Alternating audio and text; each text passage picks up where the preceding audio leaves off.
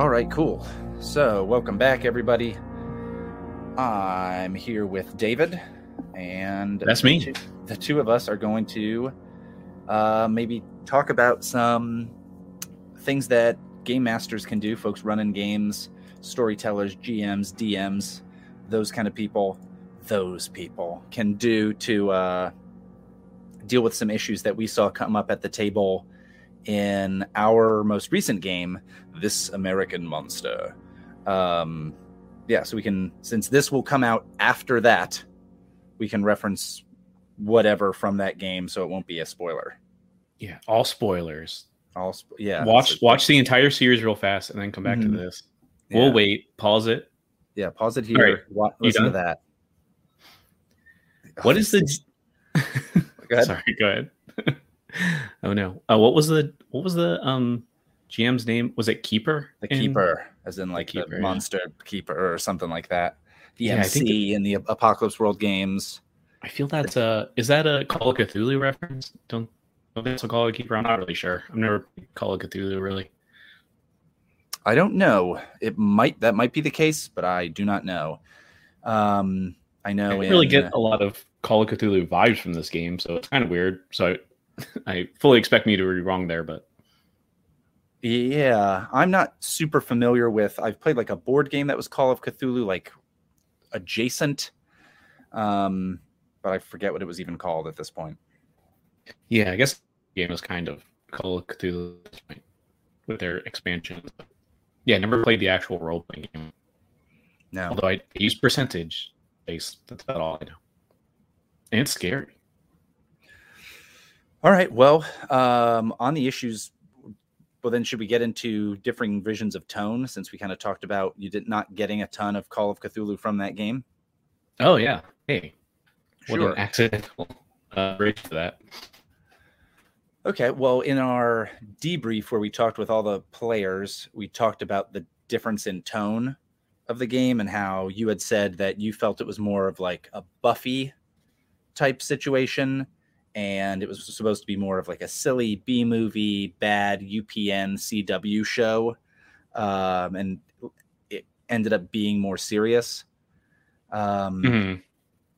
So how can somebody work to get that tone kind of hammered out or hammered down? Yeah, and that I think is the if any game goes wrong, which I don't think this one did at all, but if any game goes horribly wrong, I feel you can kind of pinpoint it back in time to you didn't discuss tone enough or something. Like people had different ideas of this game going on, and then they ended up fighting over what it was. Thankfully, we got that nailed down pretty quickly, I think, in the run, for me at least. But yeah, I think so. There's a few tools that I know of. I'm sure you know of some too, but I know my favorite that I try to do, but not always, for the longer games is the CATS acronym. Not only adorable, but it stands for concept, aim, tone, and subject matter. And to briefly go through those, just like concept is the general pitch, like you would if you were seeing this TV show, like the one sentence description. The aim kind of, here's what we're trying to do, like what kind of feelings we're trying to convey, or what kind of like media, like TV shows or movies we're trying to kind of emulate or reference at least. And tone would be, is it really funny? Is it dark and scary? Is it action adventure? Is it pulpy? So everyone's kind of on the same page there. And then the last one, subject matter, is kind of just in case something could be really rough for anybody, like a trigger thing or something. Like, we're going to deal with taking out people's eyeballs. I know one-eyed Jim over here. This might not be the game for you. Just letting you know. Are you okay with that? Oh, yeah. And he gives a wink, and we know that it's good to go. And then it turns out he was just blinking. Oh, no. Yeah. And then he was holding back a tear because he felt he couldn't stand in the way of what his friends had wanted to do, and the whole time he's upset. Right. And obviously Austin will link the page to the Cats original thing I in will the show link it notes, to of the. course. I will link it to the Wikipedia page for Cats, the Broadway musical. Beautiful. Butthole Okay. version or not? The Broadway version.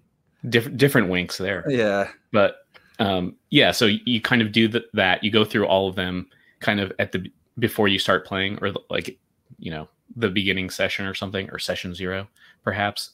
And then everyone's on this kind of same page. You can ask your questions then, like, oh, what do you mean by taking out eyeballs? Is it, whole eyeballs intact, or do you just take out the goo? Can you explain this more? And then everyone's on the same page when you play.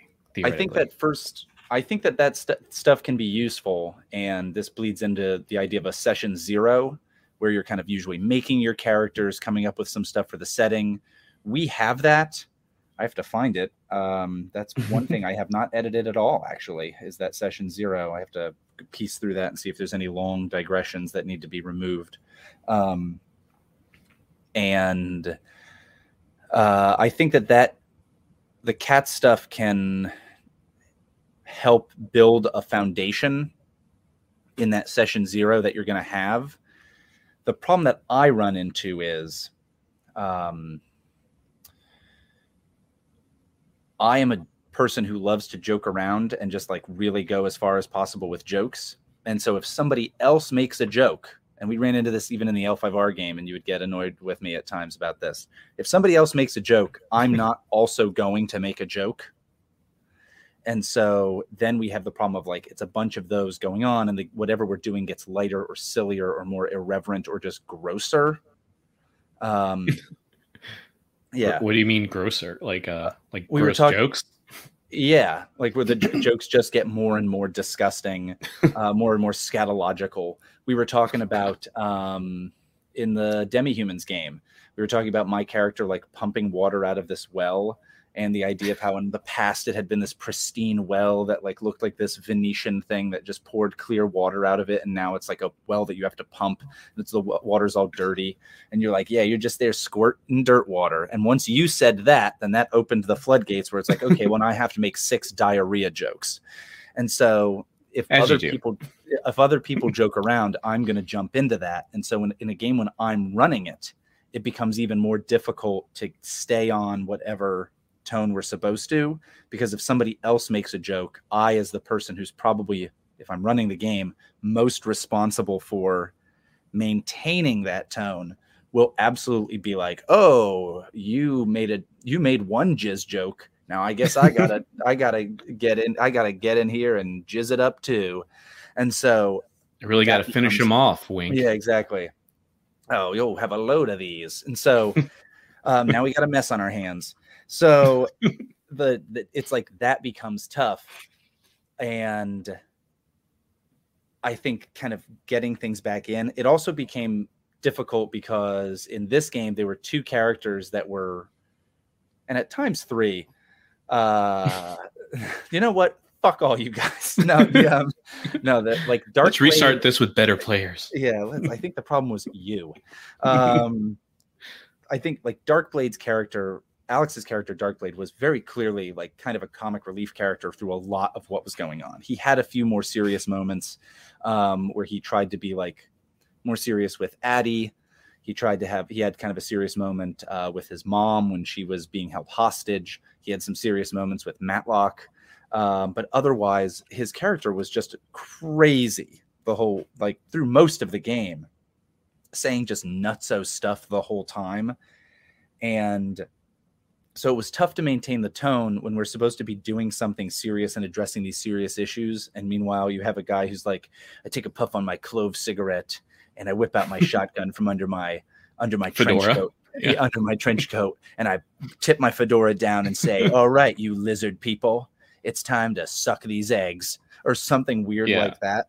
And you're like, okay, this could be really, really funny. It's just like at times moves us away from what we're doing. Ashton also was kind of comic reliefy at points. For sure, where it's like, what happens? Well, Ashton's like, he's nervous, and then he's confused, and he drops the thing that he's holding. And that stuff didn't bother me too much. The stuff with Darkblade was a little bit more difficult at times. But those aspects, I think even in a more serious thing, you can have kind of comic relief and that silliness. There were bigger times where I think the tone kind of changed up. Mm-hmm. So, and I can get into that, but I feel like I've been talking for a lot. I don't know if you have any things you wanted to hop in on. Yeah, I mean, this is tricky because I was the player, so, and we're trying to do GM advice. But yeah, I remember at the beginning I was as Ashton. Nope, let me do that again. As Ashton. Asperg. Yes, that's the one. Mm-hmm. That's the take we need. Yeah, I was kind of trying to. I think I said this in the other one too, like channeling like Jerry from The Office mixed with like Morty from Rick and Morty.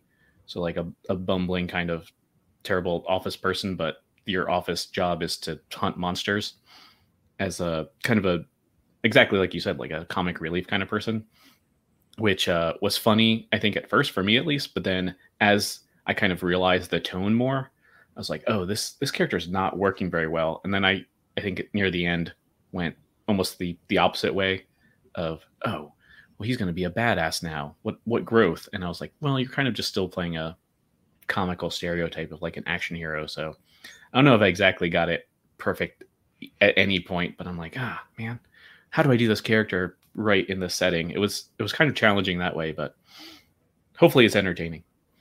But yeah, Darkblade especially was a tough, I don't know, nut to crack, I guess. I don't know. I think eventually he got like more onto the tone, but again, like you said, it's not the worst to have a kind of comic relief character in a, some media that you're watching. But yeah, for this tone, it was very off tone sometimes, but still honestly hilarious many times. And those things weren't that bad. Going back and listening to the episodes as many times as I have, I may scrutinize them a little bit more. But there were some scenes where we would have the issue of the tone being affected by essentially us.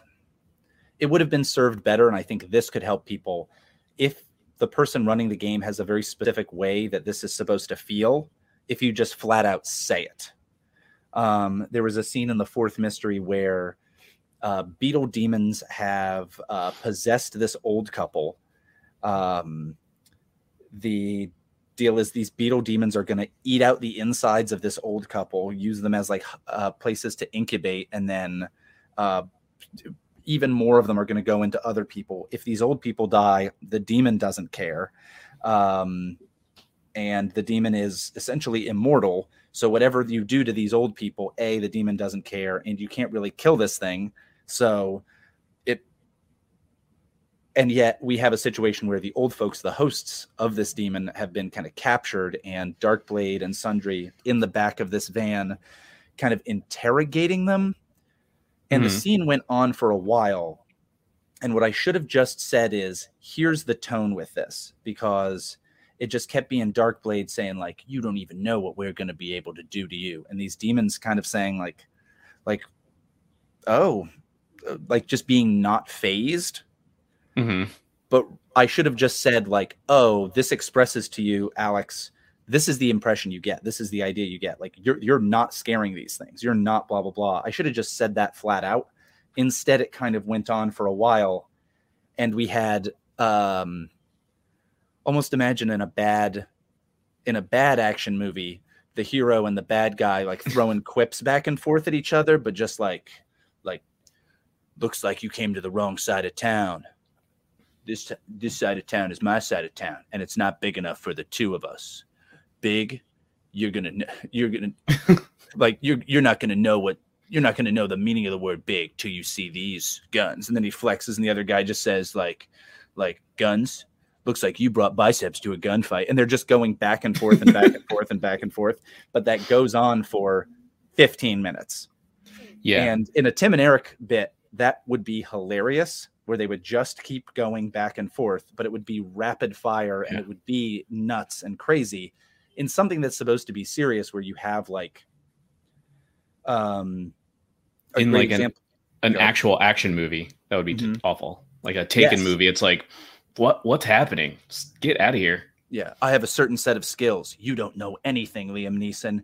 Well, believe me, I do. I know a lot of things. No, you don't. You don't know what we're doing. I got a lot of skills and you don't even know about them. You don't know what's going. It's just back and forth and back and forth.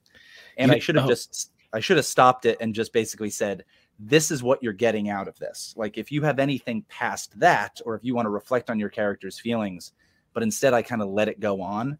And so I think if you have feelings about a scene in advance, let your players know. And if you have feelings about a scene, and this means different things, whether you're recording the sessions or not recording the sessions.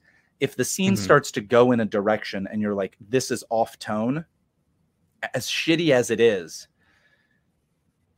just flat out say it. Like, you're talking with these things and you're throwing these quips back and forth. And at first, you've thought you were going through the motions of being a tough guy and going through this. And then you realize this other person is absolutely not fazed by what you're saying. And nothing you say is going to get through to them, or whatever it might be. Or like, you're saying these things, but you realize you're talking to the Terminator, and the Terminator can throw out these kind of quips, but has no emotions to get scared or something like that. And that's I think something that happened. It wasn't a matter of like the tone being broken because certain things were too funny, but I think Alex and Lee perhaps had one vision of how that conversation was going, and I had a different one. And to be consistent with what the characters were, I should have just told them, this is what's going on here. Yeah, that's actually a really like important skill to kind of pick up eventually. Like, it took me a long fucking time, or a long dang time. I don't know if we're cursing here. I talked about jizz earlier. You're good. That's true. It takes a long time of fucking before the jizz comes out sometimes. Not for me. Oops. That's my own problem. But no, it took me a long time to realize this like really important skill kind of that you're describing too. But like the scene setting power of like GMs is like something that you have in every game, and it's something that I feel like I ignore way too much. But you generally get to set the scene. And when you're setting that, you can kind of guide how the mood is. It's like, there's, it's dark and gray outside. It's raining. It's cold. You can feel your breath, is like kind of sets a mood, and you can just say that and also just be unsubtle about it. And just like, you're feeling really depressed. Like, this is a depressing time. Like, you have no idea what's going to happen here or something. I don't know. Yeah. I'm trying to think of how to set that scene that you're just saying, like, oh, this person's sitting across from you and they have a blank stare on their face. They don't even care what you're about to say. Like, all emotion, all humanity is gone from their face. Like, you can set that scene up ahead of time to kind of try to guide the tone of each scene, And it's a thing that I always forget to use, but it's like a very powerful tool that GMs can use. And in some games, like, the players get to use it, which is really interesting too. But I, again, always forget to use that. And it's such a good, like, important thing to use to set the tone of each scene, Yeah. I think the hesitance with some of that comes down to like, oh, well, I don't want to tell the players what their characters are feeling.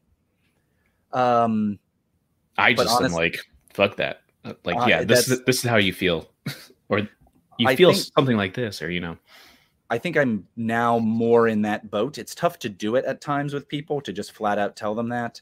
But if you just say, this is a creepy thing, like, sure, your character might be the toughest cowboy out here, but when you wander into Gizmo... Sorry, hold on. Sorry, I hope they won that drag race. Oh, I was going to say, so your plumbing has to go through a lot of serious trouble if somebody has diarrhea that bad. Sorry about that. No, but yeah, your character might be the toughest cowboy out in the Old West, but once you go into Graveyard Gulch, like, even you have a chill that runs through your bones. Like you can still set that scene that way, and so the character can still try to be tough, but you can just kind of re-emphasize that stuff. So even if, and in a way, you can kind of For an audience, this becomes more of a big thing. And if you're recording it, you can kind of change up what the audience hears, because if you're saying the character, when you have if the player still just doesn't act any differently and they're just still the toughest cowboy out in the West, and you're saying like, no matter what, even as you say these words, you know, like this stuff is blah, blah, blah. The player might not have the character change their behavior in the slightest, but by you giving that narration, or that, I don't want to say exposition, but that kind of narration of what's going on below the surface, it still paints a bigger picture. It's just tough to do that stuff. And there were numerous times where I wish I had done it more.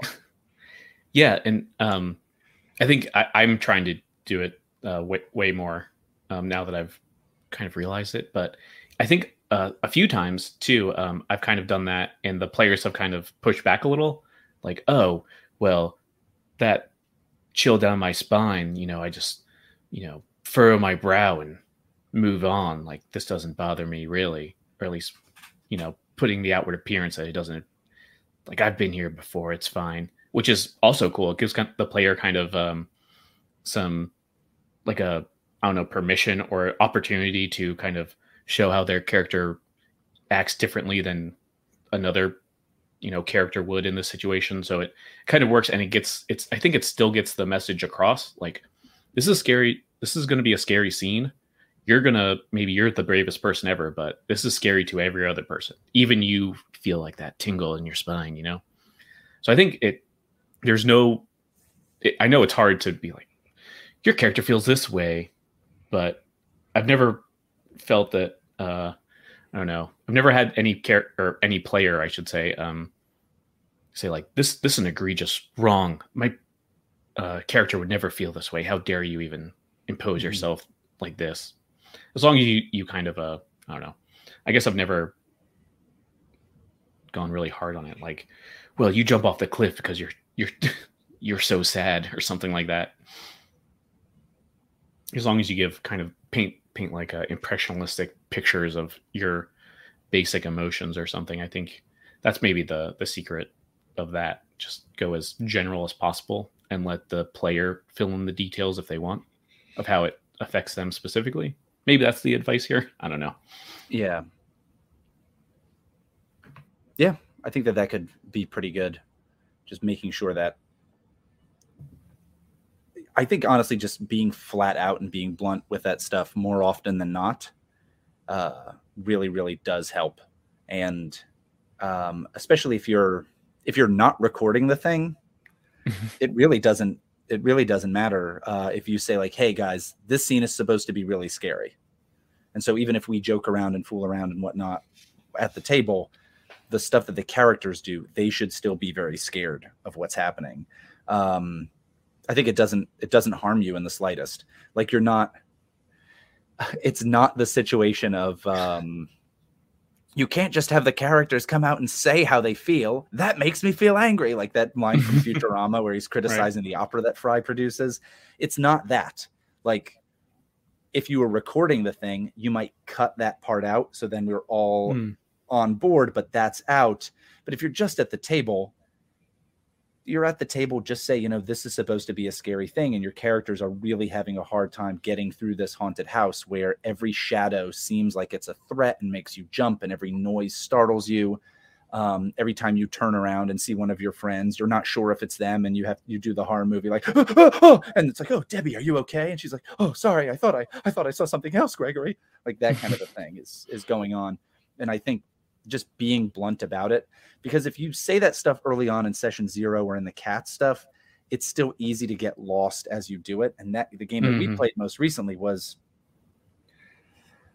again, if it was 24 sessions total only, I would be wildly shocked. I think it pushes more towards 30, if not more than that. Let alone the additional extra stuff that we would cut in here or there because somebody couldn't make it to the recording, or we had to redo something, or we wanted to add something on. So like somewhere near 30, at some point, you're going to kind of forget that we had talked about those earlier things. And then I think that tone can be readjusted by just saying flat out, like, you know, you enter this house and this is a haunted house. That's how, like, everything here is scary. Yeah. And that's Yeah. It's like I can go into this other thing, but no, cut that out. No, that's a really good point. Like, as the games get longer in the tooth, maybe like revisit it is something I've never done, but not a bad idea, I guess. It's like, hey, do we still feel this tone, this, concept, aim, tone, subject matter is, do we want to revisit that, or is it changing, or what have you? Well, speaking of things getting long in the tooth, beavers. Now, one of the things we wanted to talk about was the pacing of mysteries. Mm-hmm. Are you good to switch into that gear? Yeah. Okay. So I'll let you beavers, lead, right? Yeah. Giardia is an issue that is affects water supplies. I'll let you go ahead. You take the lead on this one. Yeah, you kind of touched on this in that probably released over a year ago at this point, but your murder mystery GM advice little snippet. Oh yeah. Shit. You all remember that. Yeah, we're recording these before recording this before any of the This American Monster episodes have been released, and recording this before the GM advice episodes that came out in late June, early July of 2021 have been released. So who knows, as you're cruising through the wasteland in your hover tank, listening to this, because it's the only thing that the government will allow you to listen to. All other podcasts are illegal. This one's fine. Well, this is actually considered a religious text, is the weird thing. But not the religion you're thinking of. Mm-hmm. It's the other one. The worst one. There's two. There's only two. Yeah, so I think let's see, what was I saying? Oh yeah, the mysteries are really tricky, like you kind of touched on there, because it's a pacing issue. You kind of touch on this there. It's how fast do you want the kind of central tension of what's the answer? What's happening? Where am I? Like, what's this strange thing going on? And the unknown is like so interesting and compelling, I guess, as a story, that you kind of want to keep it as long as possible. But also role-playing games, it like inherently kind of goes against that kind of thing, because the players have, like, you're not watching a movie where you have no control over how fast the characters will learn the answer to the mystery. As a player, you're like actively doing it. So there's more control, but also possibly more frustration over it. If you're not getting the answers that you need fast enough. And I think this system in particular, the Monster of the Week, kind of fights against that pacing too, because it has, like we kind of talked about in the player roundtable, that move that was it like investigate a mystery or something, that just kind of gives you answers based on how well you roll. So it's I can, like, thinking of it from the GM or the keeper perspective, I feel it's got to be so difficult to run this game, because you want to kind of prolong that interesting, compelling mystery to keep it going longer, but also this one particular move makes it shorter as you go on. So it's like the pacing, I feel, is really, really tricky, especially for mystery kind of theme things. I don't know there's an answer to that. I'm just bringing it up. But how did you deal with that, Austin? You kind of went into it a little bit, but it's got to be really tricky. Yeah, that there was some trouble with that stuff. I think, as I said in the earlier in Psalm 25, no, as I said in that other thing, usually being more blunt is better than being less less clear and less obvious. Usually giving more information is better than giving less. In part because the characters will still think up a crazy way to like get into a debacle as you go through it and create additional obstacles for themselves. I saw a meme that was like, in a role-playing game, an old couple says hello to you. Like, you're like, whoa, what's their deal? Meanwhile, like a demon with goat hooves tells you to come over here, and you're like, okay, let's do this. There'll always How's be this play out? Yeah, yeah. And I remember back to that Star Wars game years and years and years, a decade ago or more now, where it's like an old man walks by and one of the characters like, my hand goes to my lightsaber. And it's like, this is an old man who walked by. He was a piece of set dressing.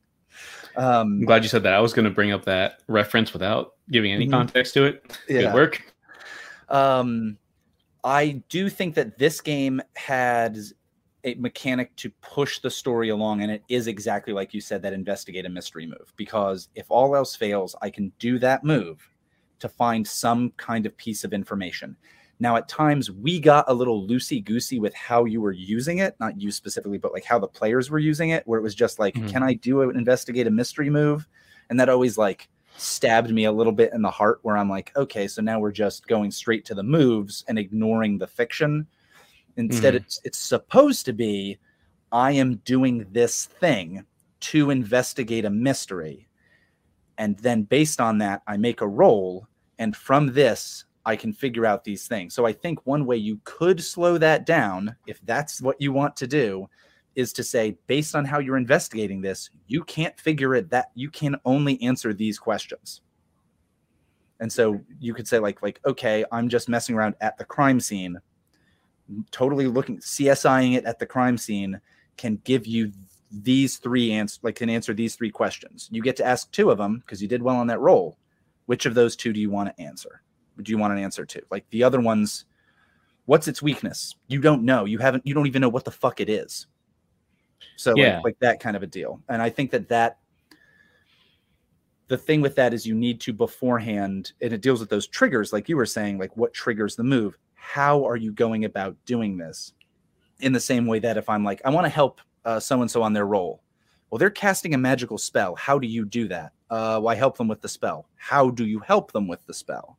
Like, you don't know anything about magic. You don't have any of the components that was said were necessary for this spell. And you're not like, you're busy fighting the guards. How do you possibly manage to help them? Like, there should be times where it's like, you're not able to get to this.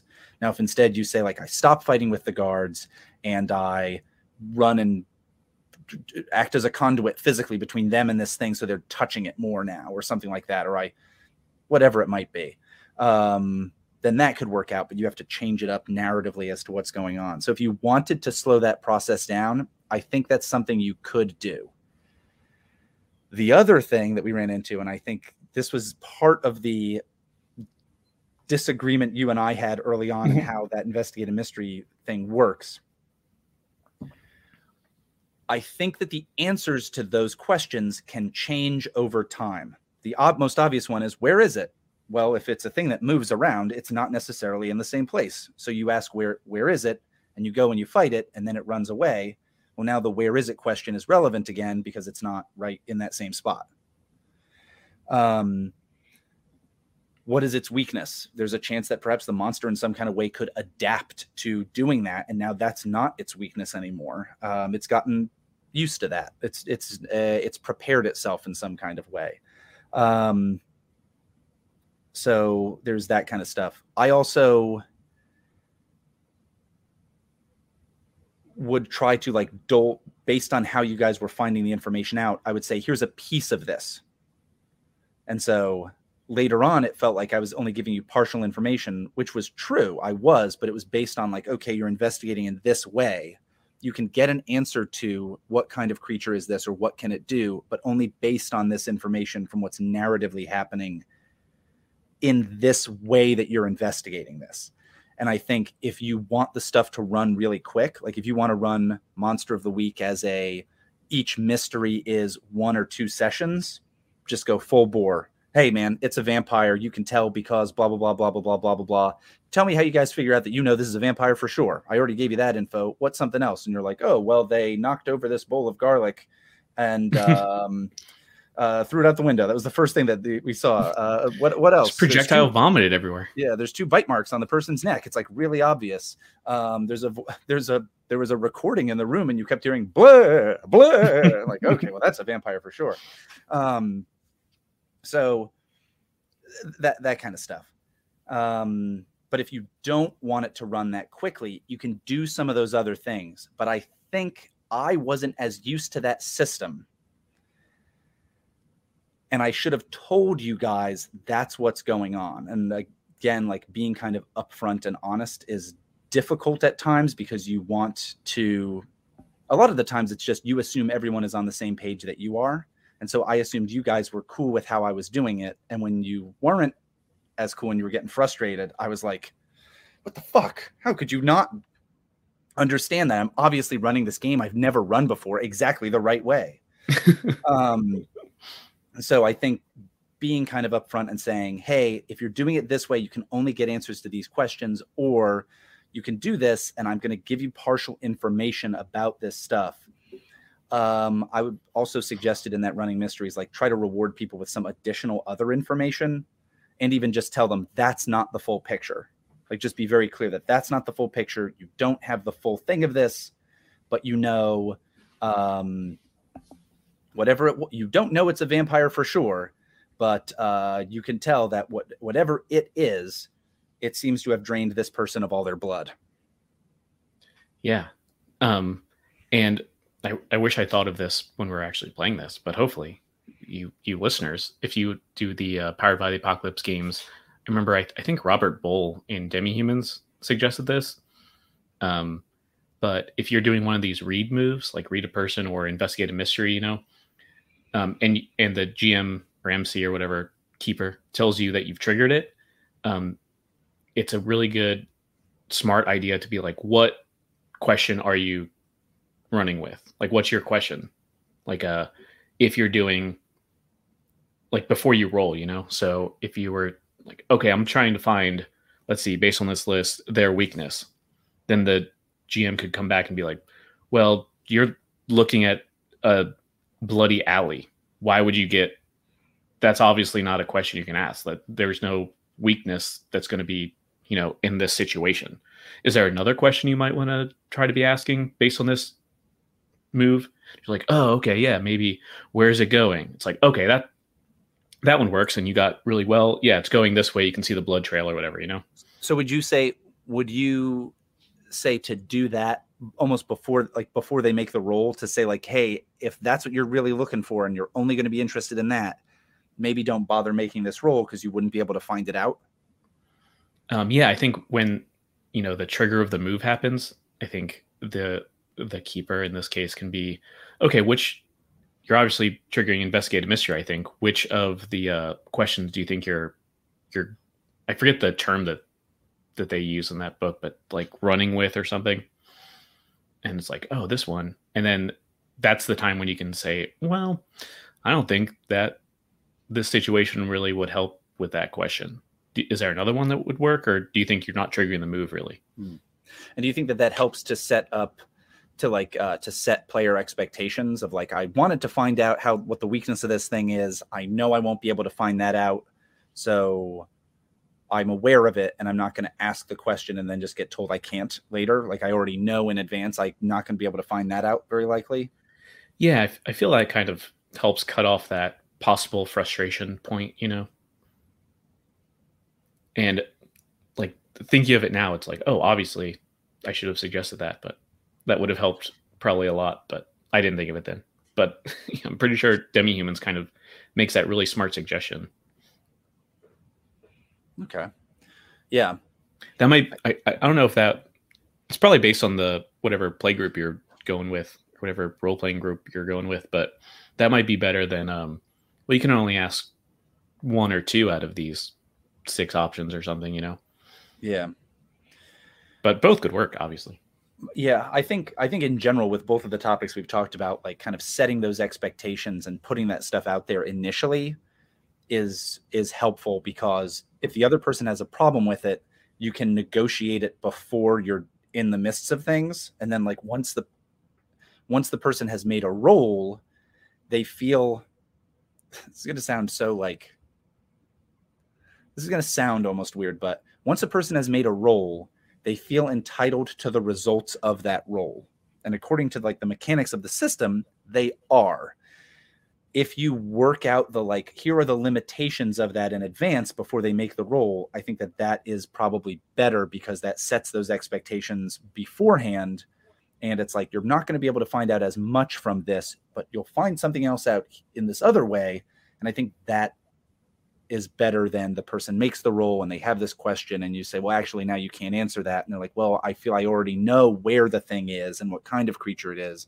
I want to know its weakness. And you're telling me I can't find that. And I think that was some of the disagreement that we had, some part of that early on. And I think the setting those expectations earlier would have helped. Yeah, for sure. That makes total sense. I totally agree with you, especially as a like Powered by the Apocalypse person who's played like a lot of different ones of them, Aficionado. There we go. I've for sure in those early games when I was doing the investigate a mystery, I think, or whatever, I'm like, excuse me, I can't get this question answered. It's in the moves, Austin. What the fuck? So yeah, I definitely I feel that was the case for sure. Mm-hmm. And yeah, and if I had set those expectations, I think that would have been, we would have had that discussion beforehand and then made the roll. And so that would have been worked out rather than I made this roll. Why don't I now? So I think that. But yeah, cool. So future runners of this game, take note. Take heed, fools. Or you. Okay. Anything else you want to talk about on that one? Oh, no, that was pretty good. Unless. Yeah. With these games in general, if you have a big plot that's going on in the background, one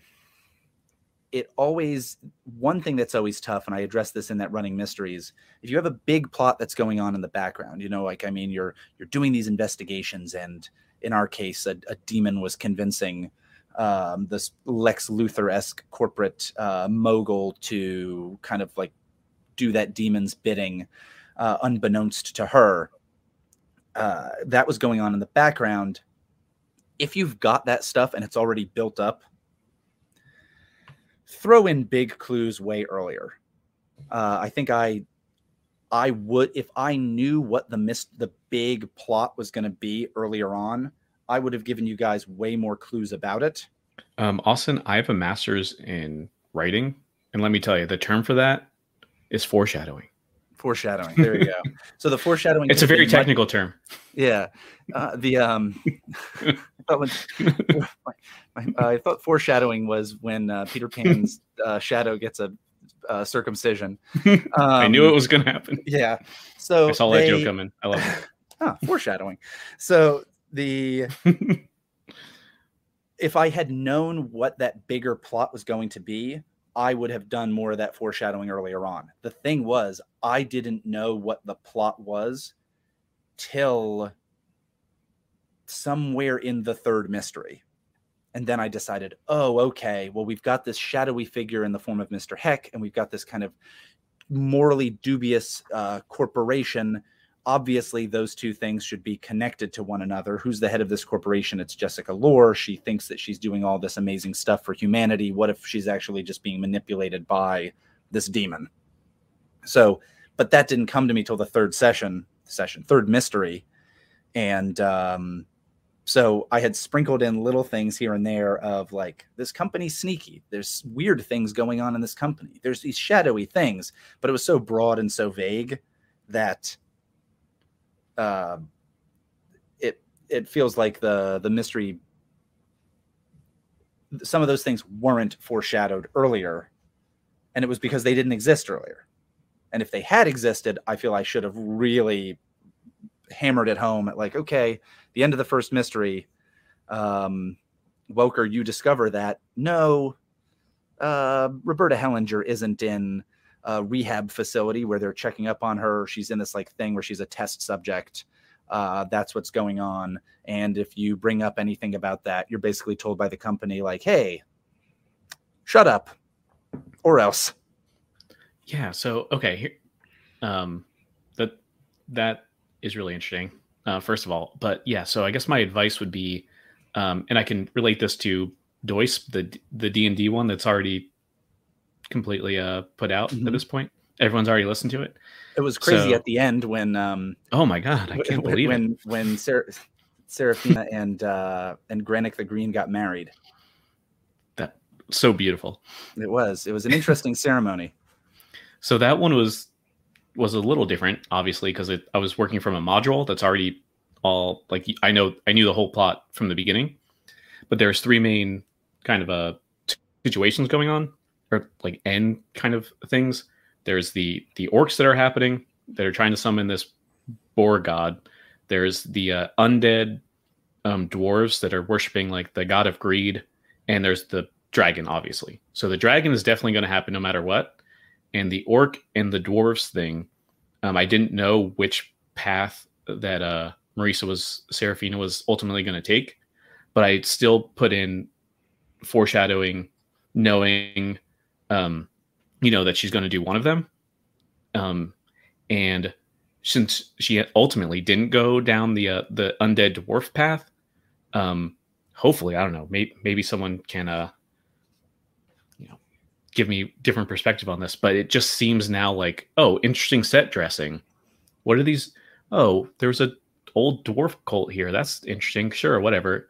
It's kind of a dead end, but now it just seems like interesting setting detail instead of, foreshadowing what's about to happen. Like that's the worst case scenario. You never end up going down that road, but it's still kind of, oh, interesting, cool, whatever. That's a cool detail. So I feel you should never, I guess ultimately what I'm trying to say is you should never feel scared about foreshadowing stuff that might not come up.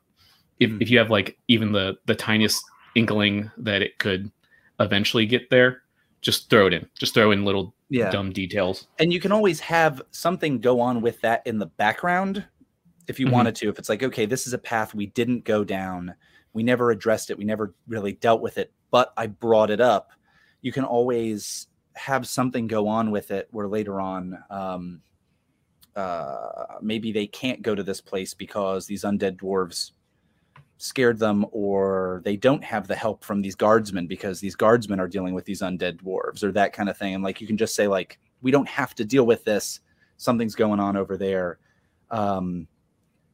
The fear I would have of that was what happened with the Ryoko Ninja in the L5R game, where it's like we got into it just enough where it had to be resolved, but it never really went anywhere. And so then I just quickly wrapped it up at the end, and I felt like, man, I should have just told you guys out of character, don't worry about that. That'll be something going on in the background. Just ignore it. Or should have wrapped that shit up really, really quickly, because it didn't seem to. I think there wasn't a lot of payoff. I feel also a factor working against you is ninjas are very compelling. So it's like, ooh, let's focus on that. Cool. Yeah, ninjas are kind of interesting, but thankfully in DOIS, dwarves are boring as fuck. So yes, Gimli, more like Gimlame. Cool. But yeah, that was pretty good. Yeah, the foreshadowing stuff, always good. And I feel even if you leave, I guess to put a cap on this, even if you leave loose ends, I don't really feel like that's the worst, because I mean, not recording yet, but game wise, we've revisited campaigns or stuff that we've done before, like taken a break and then done the sequel to kind of but revisit like the loose ends that we left. And those have been some of my favorite games, like that Apocalypse World game that I started off and then you did the sequel to. That was one of my favorite games. It was really interesting. All the weird stuff that I left on the table and you kind of took it and ran with it in a different way. That's always interesting. It's always kind of leaves the door open, especially if any of these are, super interesting. We want to revisit them. So I say loose ends, totally fine. Don't worry about it.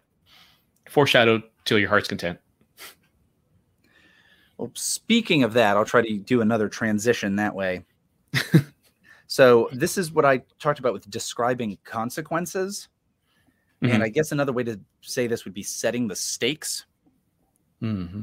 Because there were several times in this American Monster game where I felt like we had these stakes that were so high, and then we got scared of where they would go. And so we backed off, but we had created something in the fictional world that really got kind of just ignored, where it was like, oh, this big crazy thing happened. Like, wait, nobody wants to talk about why that happened or what the consequences of that would be. And so I wanted to talk about that idea of setting the stakes when you run into a situation where you, particularly when you think of just setting the stakes. And I realize what I'm going to say is somewhat redundant to the earlier thing, because oftentimes you think the other person and you are on the same page, but almost just maybe assume that not everybody at the table is on the same page, and maybe set some of these stakes. So like, okay, well, you're going to walk across this tightrope. Like, keep in mind, if you fall off this tightrope, you're going to die. Like, you're going to die. If you fall off this tightrope, you're going to die. So do you want to get on this tightrope? And like really kind of put that out there. I know who runs the Dungeon World Basics podcast. What's that guy's name? He's one of the Gauntlet guys. Oh, Jason. That sounds right. Something. Jason Cordova. That sounds about right. He had said that with in Dungeon World, it's like, okay, well, there's a horde of 100 goblins. All right, I'm going to fight them. You cannot fight a horde of 100 goblins. It doesn't matter that you're the beefiest fighter in town. If you run into that horde of goblins, it will overwhelm you and you'll die. So you have to get away from them or stop them in some other way.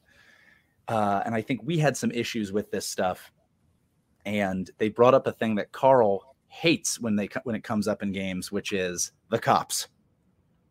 And so there were two big situations where I think the consequences of what was happening, you guys were in a position that was really tough. And the way we got out of that position I never felt satisfied with it. And I never felt satisfied with how I addressed it later. And I think if I had gone through the consequences with you guys earlier, that could have been better dealt with. And those two situations are, one was the bathroom battle in the third mystery when you guys are in the. I have that every day or two. Yeah, well, I heard that noise earlier in the recording.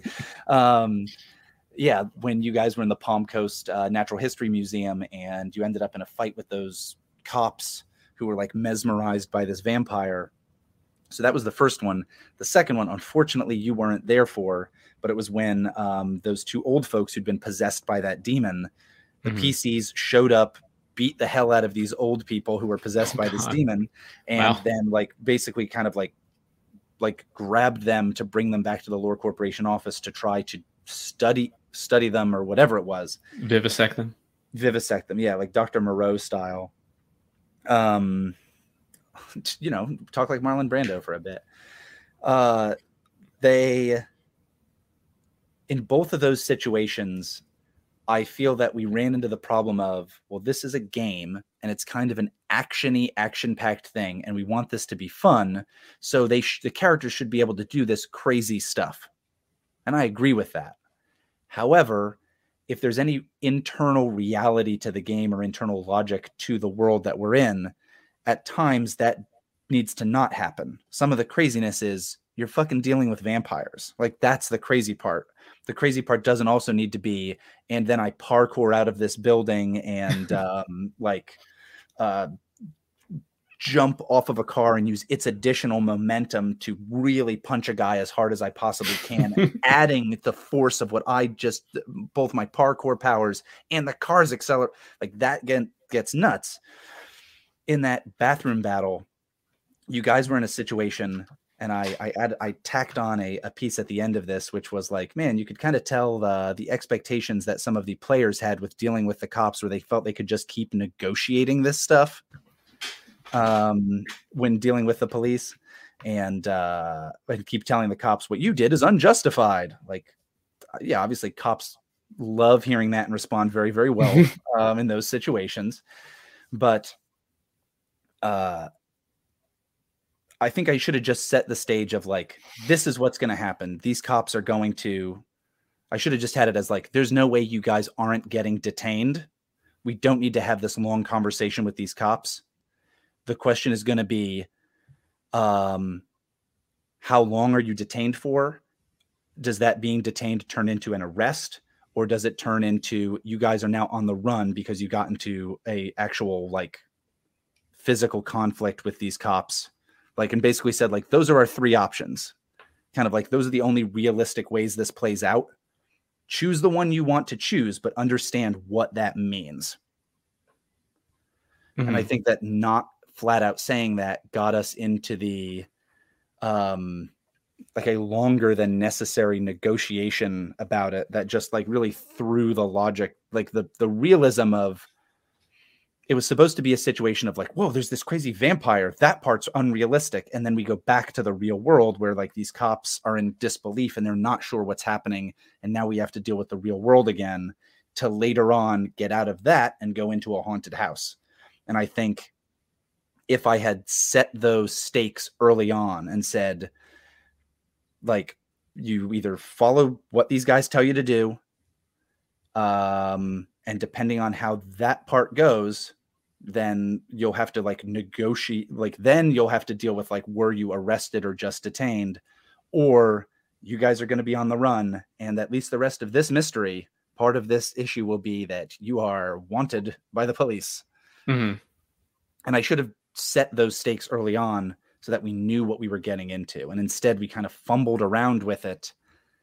And I wasn't crazy about the conclusion, where in the end they just kind of talked with you guys, but that was like wildly unrealistic. I tried to save it later on where I said that one cop that we said looked like Lance Henriksen, like just punched a Darkblade in the face. And I was like, yeah, yeah. So that was one of those incidents. I could describe the other stuff with the old folks if you want, but it's the same basic thing of like, all right, the real stakes here, if I had set them out in advance, I think would have been better, for then we were on the same page with here's what might go down. Yeah. So I know, I think, oh my God, what's that game called? Oh, help me out here. That super crunchy, like D&D one, Pathfinder, like D&D inspired one. No, that's like a story game. Is it Burning Wheel? That's the one. Thank you. Okay. So let me try that again. I know in Burning Wheel. Off the top of the dome. I knew it. Absolutely. Very quickly. I know in Burning Wheel, they have this thing that I've never played Burning Wheel, but I try to keep that in the back of my head, where before you make any part of that system is that before you make any kind of roll, the GM and the player kind of just, like you just said, like vocalize the stakes, like, so we understand, we're on the same page about, if you fail, this is going to happen. If you succeed, this will happen. Like, in a situation like that with the police, like, hey, if you're going to try and fight them, you're going to be a cop killer or whatever and be wanted for the rest of your life. Or, I don't know what the other stake would be, but you kill them and get away scot-free. So like, you set them up very, distinctly before you even make the roll. That's a tool that they kind of popularized, that I try to, if not always do it, at least keep it in the back of my head. So yeah, and I think that would have just been more helpful, because there were scenes where we were kind of negotiating these, and if it had happened in advance for the recording, we could have cut all of that out, and so then the leftover stuff would have been easier. Or if at the table and you're not recording it, you go in knowing that, and you don't put yourself in a situation of like, oh, okay, well now we've been negotiating this thing so long that people don't want to give up the points that they've made. Like, and by point, I mean like I made a good point, and I think I made a good point, and I don't want to just say, never mind, I guess you're right, because they're just out of a pride issue. So like talking about that stuff beforehand and then starting the play, I think works out pretty well. Works out probably better. Didn't follow that advice, but I think that would have been a better idea. Yeah, and then also in the when we played Fate in the Lost sessions, which may eventually be released, of Avatar: The Last Airbender, one thing that they kind of put forward in that system is, I don't know if they use these exact terms, but the way I framed it at least was like the writing room stance and the actor stance. And I think in that game, a few times at least, I was like, all right, let's all go back into the writing room for a second, and on a like meta kind of a arm's distance length view of this, I think that the cops here would not allow this to happen. Like they might just try to kill you or something. Like they're not going to listen to reason. I don't think the characters can really say anything at this point. Like, what do you? How do you think you would react to that? We had that issue actually in the Soth game, and also with a cop when we had that weird swamp demon monster abduct the sheriff of the town, and then we were trying to negotiate with him. And I cut a bunch of that out, but took a lot longer for us to figure out. Yeah. Like, we didn't know we had arrived at a point where this guy was just flat out not down. He wasn't going to listen to us at all. Like, talking was done. At that point, he was too freaked out, too scared. There was no way to talk it through with him. I think that like setting those stakes and kind of making sure that you're on the same page helps. Again, a lot of times you think, oh, we're all playing the same game, so we all know what's going on. Ends up not being the case.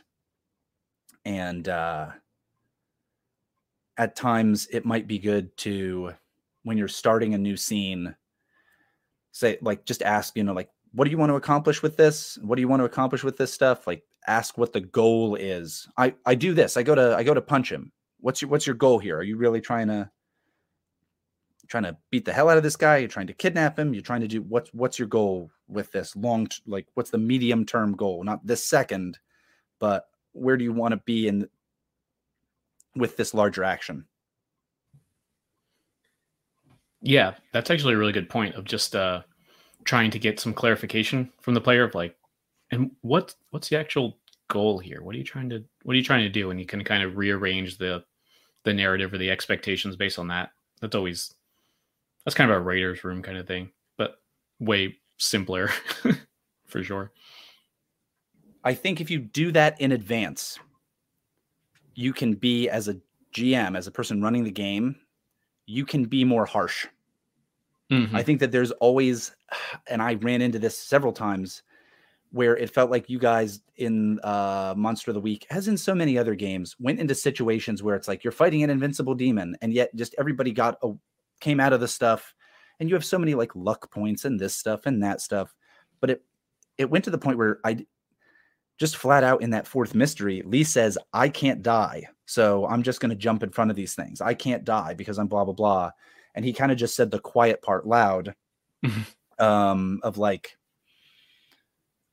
and what I should have done was just set out those consequences in advance and say like, okay, in the fourth mystery, there's a period where Addie Zems is possessed by that demon, and she's holding Darkblade's mom hostage. And she says, okay, like, you guys need to leave. You need to go away. And that way, and I'll let your mom live. But if you guys don't get the hell out of here, I'm going to kill her. And I should have just said, of course, they tried to negotiate the whole thing and the deal changed a little bit. But what I should have said was, like, the situation going on, like, one of these two people is going to die unless you follow these instructions. You can follow these instructions, then try to re-deal with this situation a different way. But if you're just going to stay in this room and try to tackle her or shoot her or do this or do that, one of these two people's going to die. And I should have just put that out there and said, it doesn't matter if you get a 12 or a 14 or whatever, one of these two people is dying unless you do what she says, come back and reattempt this in a different way. Like, I think that setting those stakes up in advance allows you to be more harsh, essentially, and create that feeling, sometimes better create that feeling of tension and fear of like, okay, I don't have anywhere else to go. I do have to back off. I do have to retreat. I can't just say, I can't die and leap at stuff. I can't just say like, I blast them with my shotgun, like, all the time. Yeah. And I went out of my way to not read the GM section of the Monster of the Week, so I wouldn't backseat GM, which I think I failed at, by the way. But I think usually in the Powered by Apocalypse 1 games, there's a GM move that's something like give them the consequences and ask something like that, Mm-hmm. Or I think, and GM moves you can basically use whenever you want, like the soft moves especially, but just kind of one of these two people are going to die here. Like, which one are you going to save or something is a completely legitimate, based on the system, question to ask the players, which is like, oh, fuck, I don't know. And they can't come back with, well, I try to negotiate. It's like, nope, that's not the question, buddy. Mm-hmm. Yeah. The GM advice sections in most of the Powered by the Apocalypse World games that are like fully fleshed out games that aren't beta tests or like that kind of thing, like the obviously Apocalypse World, but also Masks and this game, the GM advice is actually very good. The problem with it is not that the advice isn't very, very good. The problems are remembering to use it and follow the advice is always the big thing, because you get in the middle of what you're doing and then it all flies out the window because you're focused on like what's happening right now in the game. Mm-hmm. The other thing is some of it has to almost be decoded, or you have to see another person do it in action to know what's going on. And you can read, it's Vincent Baker, right? Yeah. Vincent Baker's description of how fronts work and that kind of stuff.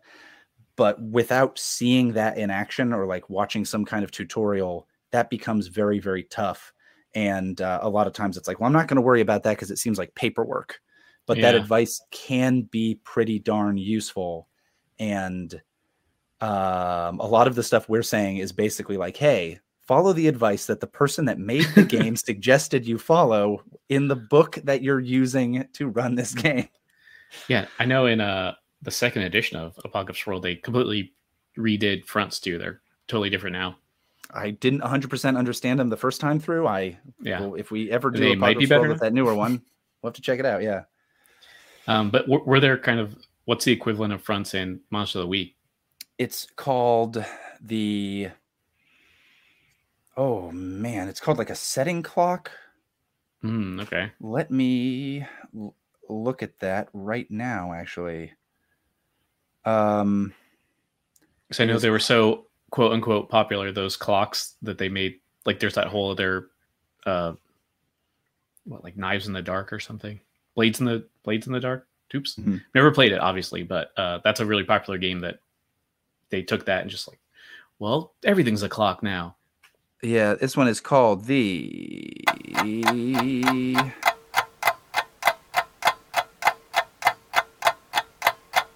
Countdown.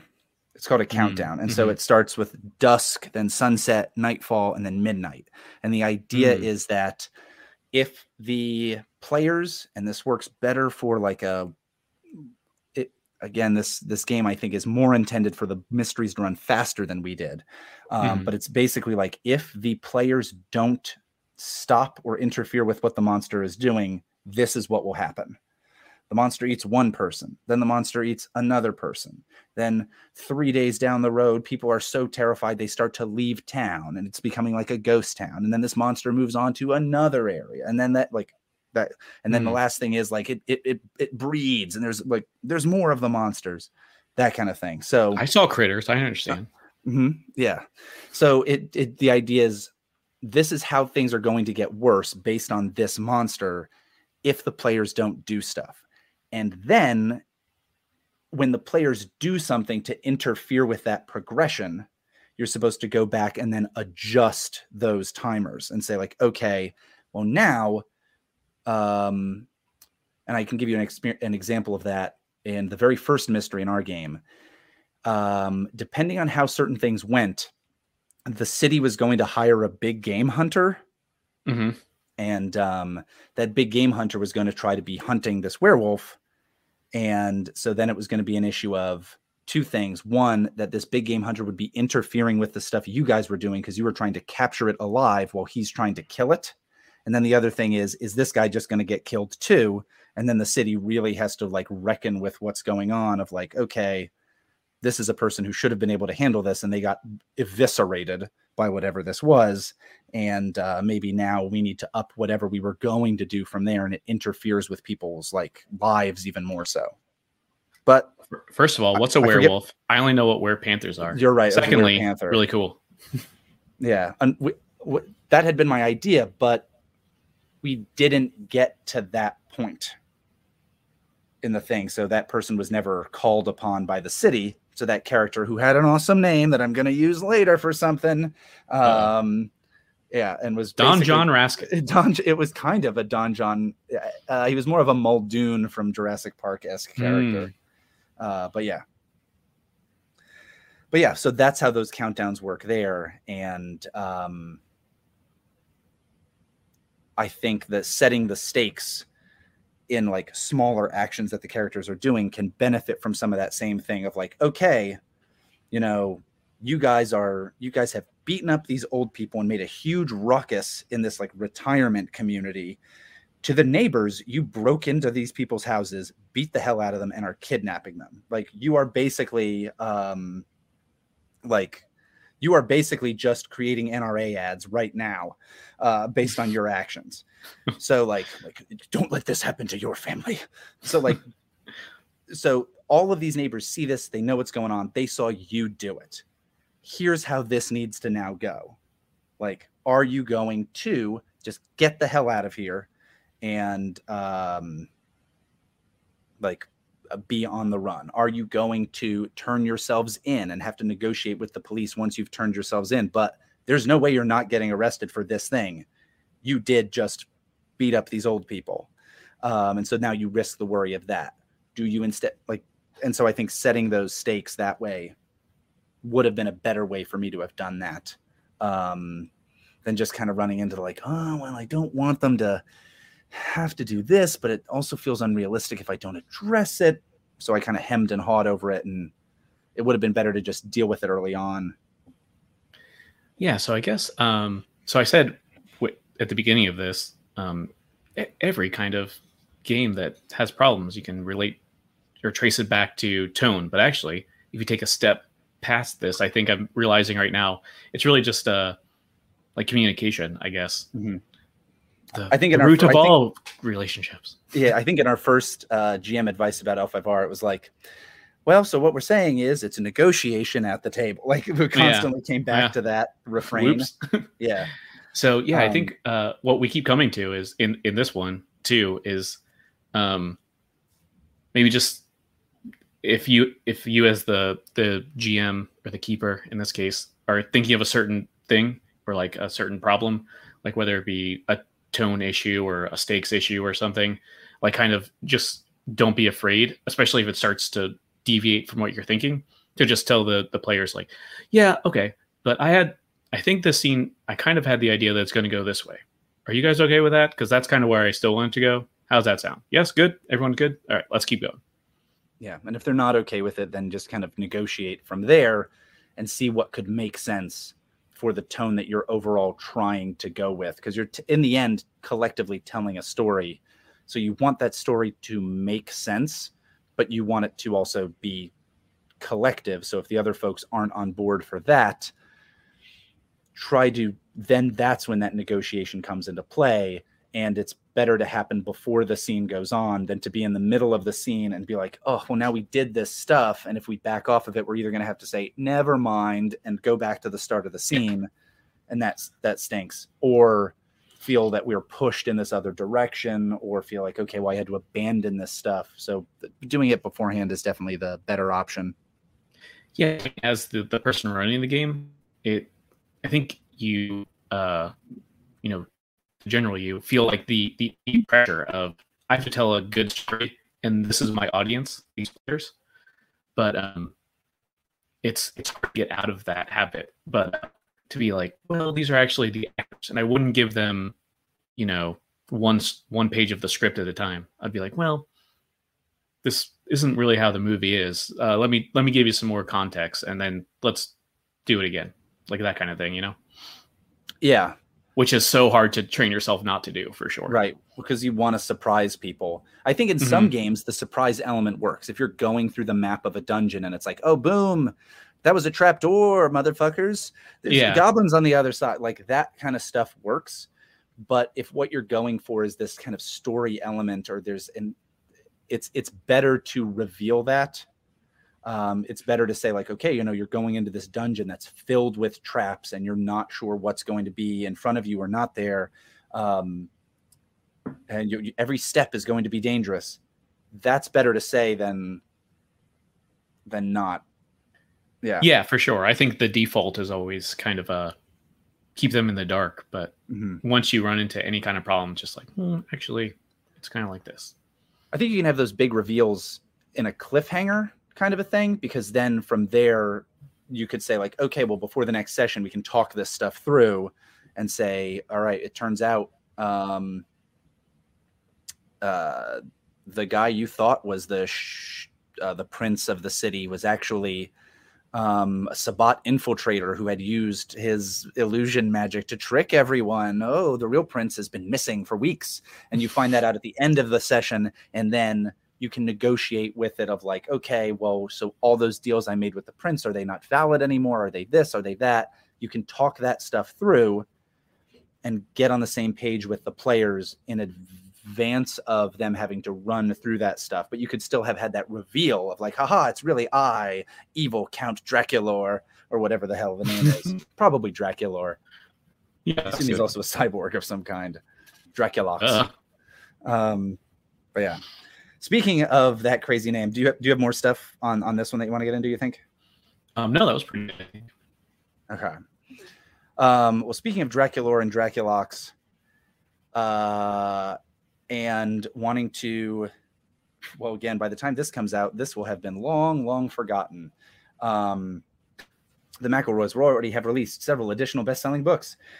But I was reading that criticism of the Adventure Zone Graduation, the criticism of that game. And I wasn't crazy about that article. I felt that article couldn't decide what it was critiquing. If it was critiquing like the McElroys generally, like social justice issues and how they do or don't address it, issues of inclusion. But then they also got into like aspects of running the game that were much like very specific for people who play and run these games. And I was like, who the fuck is this article for? One of the critiques was, and they addressed it on the Adventure Zone, was the number of NPCs. And the author of that article said like there were so many NPCs that people felt like it was just like they were just shoveling them on, that Travis McElroy was just shoveling these people on. And I'll say, in our L5R game, we had a shitload of NPCs. In this game, you guys also had a good number of NPCs. For each mystery, the Monster of the Week manual encourages you to create a list of characters that'll be important to this mystery. You can reuse them, and I definitely did reuse them. That was why I would rather you guys like meet a person and talk to them than get just the information on your own. So one of the reasons why it bothered me that Alex's character early on kept being like, oh, I go on the internet and look it up. Like, okay, that's lame, because now there isn't like a go-to person who can be like, I'm an expert on the occult. I'm a professor at the local college, and like then we can go to them, and then they can have something they ask you to do, or they could get in trouble, that kind of deal. Yeah, that playbook is kind of interesting there, because it kind of sets them up to do that. But I don't know if they want you to make like sweet like cyber Matrix-esque we had people or what. We had one who was like Dragon Slayer, Dragon Killer 666 or something like that. And but we never came back to it. I think that there's a few things that you could do with NPCs if you're running a game. Real quick before you get into this, I brought up the our little player share document here. And in the last one there were 28 people listed, although some of them died and at least one of them was a joke. So that's about how many we're working with. And I don't think we dealt with all of them in that particular mystery, but 28's a sizable number of people for sure. I think it was probably more than that, because there were probably additional folks who just didn't make their way onto that board or onto that document. So, but even if it was 35, 40, that's still like a good chunk of people that I think for some people, folks will say, oh, I'm bad with names. It's hard for me to remember these characters. It's hard for me to kind of get all this stuff through. And that definitely happens. I like to consider myself a person who has a fairly good memory. But when we were playing a Dungeon World game, there was an evil cleric, and I could never remember his name. I don't know if you remember that from our Dungeon World game. No. The one that you ran? The one you ran. No, I typed the name into the little chat thing. Yeah, so right. I could not remember that character's name at all, and so I kept screwing it up. I keep being like so and so, like saying the wrong name over and over again, and having to be corrected. Similarly, in the L5R game, there would be times where someone would be like, "What's his name? The Scorpion Boy." And it's like that does not help in the slightest. This is a city full of these characters, like a bunch of these people. So I think some ways to keep the characters straight in the players' heads is to do things that I will not be the first to suggest these, but you typed them up: mannerisms and voices. Mm-hmm. If you can have a character that stands out because of their mannerisms, the way they speak, their particular voice, it's easier for the characters to kind of remember them. The tools that we used for the L5R game was, since it was run from a module, we had just a big book of all these characters with like drawings of them and little descriptions. Mm-hmm. That seemed like it could be cool, but just like the Google Doc that we had for this Monster of the Week game, it becomes homework for people to, every time they hear the name of a character, search through that Google Doc or search through that book and be like, oh, got it. He's the guy that works down at the wharfs who's kind of suspicious. Or, oh, this is the lady who was targeted by Alan Graves in the second mystery, Lauren Wells. Or Walls, I think was her name, actually. But yeah, so I think those things can be useful, but just at the same time, they can be a hindrance because it pulls the players out of the game, and now they're looking this shit up. Similarly, we ran into that with... I was definitely the guilty of that for sure, because I was the one... Because I'm more of a visual person, and also I'm bad at remembering what actors look like. So whenever you brought up an actor's name, like this character looks like this actor, I'm like, who? Hold on, let me look that up. And I was like, well, since I looked it up, I'm going to copy it and put it into this document. And that took me away from it for like at least a minute of every time. Right. And that I think a way that I could have better done that would have been to put that stuff in there later on, but still describe the person. So if I'm saying, oh, this person looks like, I think we said Roberta Hellinger was played by Kirsten Ritter, the star. Kristen Ritter, yeah. Kristen Ritter. Jessica Jones. Jessica Jones, and the Don't Trust the Bee in Apartment C, or whatever that show was called. Yeah. The movie was called. Instead of just saying, imagine if she were played by an actress, she'd be played by Kristen Ritter. Instead of saying that, also describe the person, and maybe describe the person at first and say, maybe this person would play them. So now we've got that idea of generally what they look like, and kind of maybe describe their mood, the mood that comes off of them, rather than just saying an actor, because there were a lot of situations where if you don't know who this particular actor is, that's not super helpful. Then you want to look the person up, or we have to have a long discussion of like, oh yeah, she was also in Jessica Jones, and she was in that one thing, blah, blah, blah. Is she related to John Ritter? Like that kind of a deal. I will say, so running DOIS on Roll20, so that similar to this, I guess, so that the players also have like the visual component to it. So this is some bad advice possibly, but I have, before the game happens, looked up like art or something that represents the characters that are going to be represented, So it will occasionally take me like, well, I need to find the best gnome that really captures this character based on, I'm going to go through all of Pinterest for 45 minutes. It's like, well, this is the best one, I guess. So it adds so much garbage time to it, but at least for me as a visual person, I do appreciate that when they this character is introduced and just like click a button, this is what they look like. So that's some added homework to the already overworked person playing or running this game, but that's something I did in DOIS at least, which I don't know if I'd suggest that to anybody. A thing that can work a thing that works, I think, kind of just fine at the table, but if you're recording it, it extra doesn't work, is just using other characters. Just straight up saying like, hey, this guy is the Blob. Like one of these trolls comes out and it's the Blob. Just every time you've imagined the Blob from X-Men, it's that guy. And even to make it easier, even just say like, they call me Blob or whatever the hell. And so that now the characters know what the deal with it, or the players know what the deal with this character is because they already know of this other character. Or if you say, this person is, I'm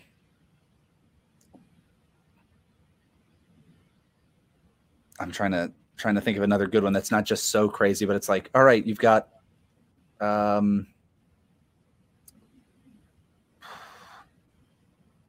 Scorpion and Sub-Zero show up. Like you can do that stuff. And if you're just doing it at the table and not recording it, my suggestion would be don't have those characters be important characters. But if you just want to call them Scorpion and Sub-Zero so that you remember who these characters are, that's fine. On the One Shot podcast, they'll regularly have characters who are they'll be like, oh, this is Ryan Lochte, like the famous swimmer. This person is, and they'll have names of like celebrities. Those characters are never important. The thing you don't want to do with that is have a character be really important and have them be like, hi, I'm Keanu Reeves. I'm John Wick. Yeah. Like, okay, John Wick shows up. And you can say like this character is very reminiscent of John Wick and moves in a similar way and does these things. Don't have them literally just called John Wick, even if it's easier to remember. I was a little bit annoyed that Mr. Heck was so associated with Harry Heck from the Punisher stuff. And that was the original like vibe that we were supposed to get from him. I didn't like that we took the vibe that we were supposed to get and also used the name. Like, I think we should have done one and ditched the other. So like, okay, he looks a lot like this guy, but his name is something else. I liked the naming convention with the demons where it's like they all have like euphemistic swear words as the names they regularly go by. But I wasn't crazy about that because that would be like who's the bad guy in this? Oh, the bad guy's Darth Vader. The bad guy's Wolverine. The bad guy's Mr. Sinister. Like that kind of thing of like you borrowing something else, I think can work when it's supposed to be a joke or a throwaway thing. If it's supposed to be important, this is supposed to be your game that you're putting together. If you're doing a X-Men game, of course, Mr. Sinister showing up is fine. But in a game where you're creating your own characters and your own world, having Cyclops and Jean be there or Darth Vader it might be funny for a second as a gag or something to throw away, but if they're important, that's a bad plan. So that's the thing to avoid. Yeah, I don't know. I don't mind that as much, but I can definitely see how it could get distracting for sure, or maybe diminishing, I guess. Yeah, is the word. I don't think it's so much as distracting. I do think that it diminishes from the originality of the world that you're trying to create. When the bad guy is Lex Luthor. So yeah. Jessica Lore was supposed to be a Lex Luthor-like character. Oh, I thought she was Jessica HBO. Yeah. Oh man. Of the cinematic connected universe. Oh, I never made that connection. Yeah. But yeah, I was basing her on Lex Luthor and like, what if Lex Luthor and all his smarts and all these things was just getting manipulated and he couldn't figure that out because he assumed he's the smartest guy around. He couldn't be possibly manipulated. But if I had just called him Lex Luthor, that would have not been a great plan. It would have undermined the idea that this is a character in this world. And I don't think it would have been distracting. It just would have hurt the tone in a lot of ways of the thing that we're creating, because it would have been like, this part isn't original. Yeah, I agree with that. It's kind of more of a, like if she was just Alexandra Luthor or something, that would be first of all, too many Alexes in this game to begin with. But secondly, that would be kind of more of a tongue in cheek more than probably what you were looking for. Yeah. And again, as a silly character, it could work. But so my advice for names before I forget this. Mm-hmm. So I was watching some reviews of old D&D modules and like the Village of Hamlet and even some of the Against the Cult of the Reptile God stuff. And they talked about like in the modules not being provided with names for some of the NPCs, where it just says like the inn is like, here's a description of the inn and the innkeeper is there and here's a description of him, but there's no name. And how some people, the reviewers talked about like, sometimes you don't want to come up with this big name for NPCs. For each mystery, I usually came up with some kind of mechanic for how to figure out the names of the NPCs.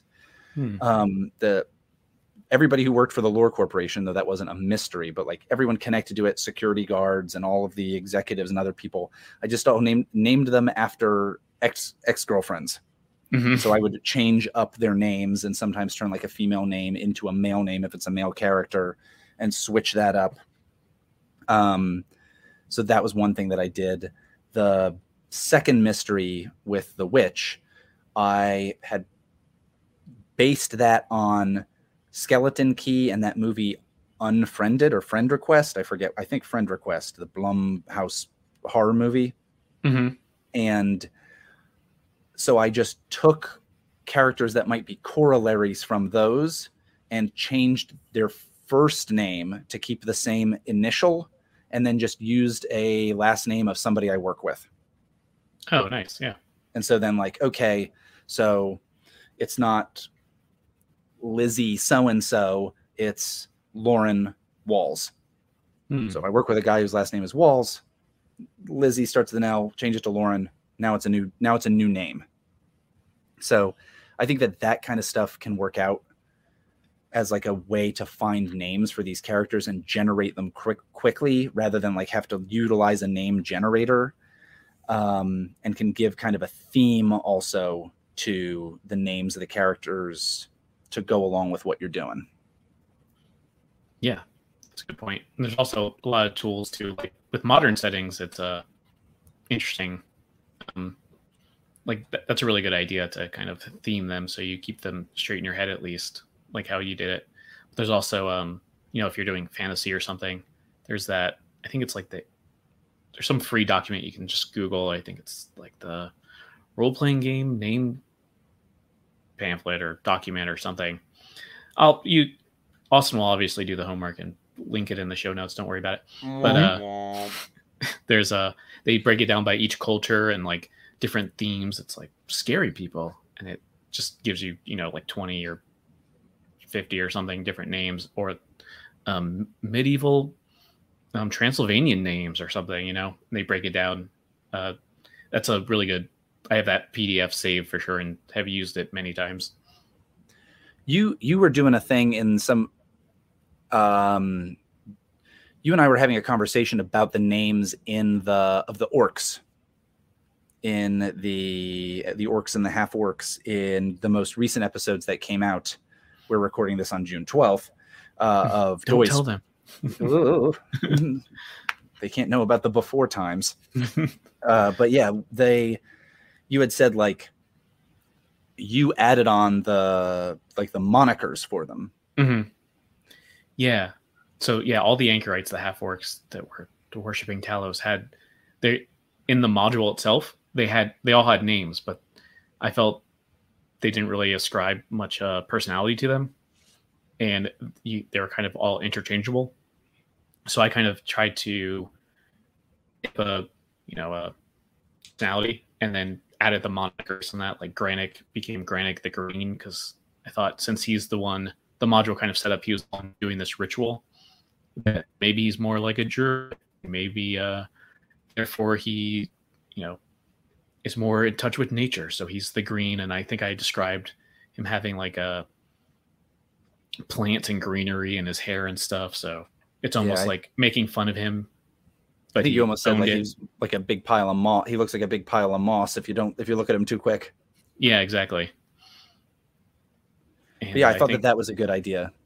I think I had Yargoth or Yargoth the Chief or something was his moniker, even though there's no official leader, that kind of thing. Oh, and Moesko the Heartless was the other one, who literally the only thing about him is that he removed his heart. So I'm like, well, that's easy. Yeah, but that stuff can help, because each time you say, Granik the Green, it gives us a heads up of who this person is. If people have ranks or that kind of stuff, or titles, like if a person is a doctor, rather than just saying their name, like say Dr. So-and-so, like, okay, well, at least I know this person is a doctor, and we've only encountered one doctor, so it's got to be so-and-so. And just kind of using things like titles or I called them monikers. What would you call what you did with those orcs? Oh, there's a term for that. It's is it an epithet? Something. Yeah, I always confuse epitaph and epithet, but it's the Austin the funny, like the something, or Alexander the Great is gotcha, like what that word means. And the other one is something you put on your gravestone. But I always confuse those two words. I think an epitaph. Anyway, but yeah, so I think epitaph is what goes on your gravestone. Okay. But they I think those are super useful. In the L5R Ryoko Owari setting, all of the commoners had their actual name and their actual like Japanese name, and then a nickname that basically described them and was often like their job. And that was awesome. I never took the time to translate what those were, if they were actual translations. Like there was a guy who was like the best carpenter, like the best guy known for construction in the area, and his name was Builder. Like he just went by Builder, and that isn't insane if you think about like even medieval European names. But then he had a Japanese name, and I wonder if it was just Builder in Japanese, or if it was like, oh, this is just his personal name. His name is Greg, but he goes by Builder, especially because samurai don't want to have to bother learning the actual names of all of these commoners that are around them. So like this guy goes by Subtle, this guy goes by Sharp, this guy goes by Bigger because he's just a big guy, like that kind of stuff. And so I thought that was really cool. That stuff could work. A thing that I think could work more is if you are using names that can be translated. So in the L5R games, some of the characters had names that were like something cool in English, but translated into Japanese. So like Bayushi Saigo, I think means like last breath or something like that, where it's like, oh, because this guy's such a badass, get ready to take your last breath before he kills you.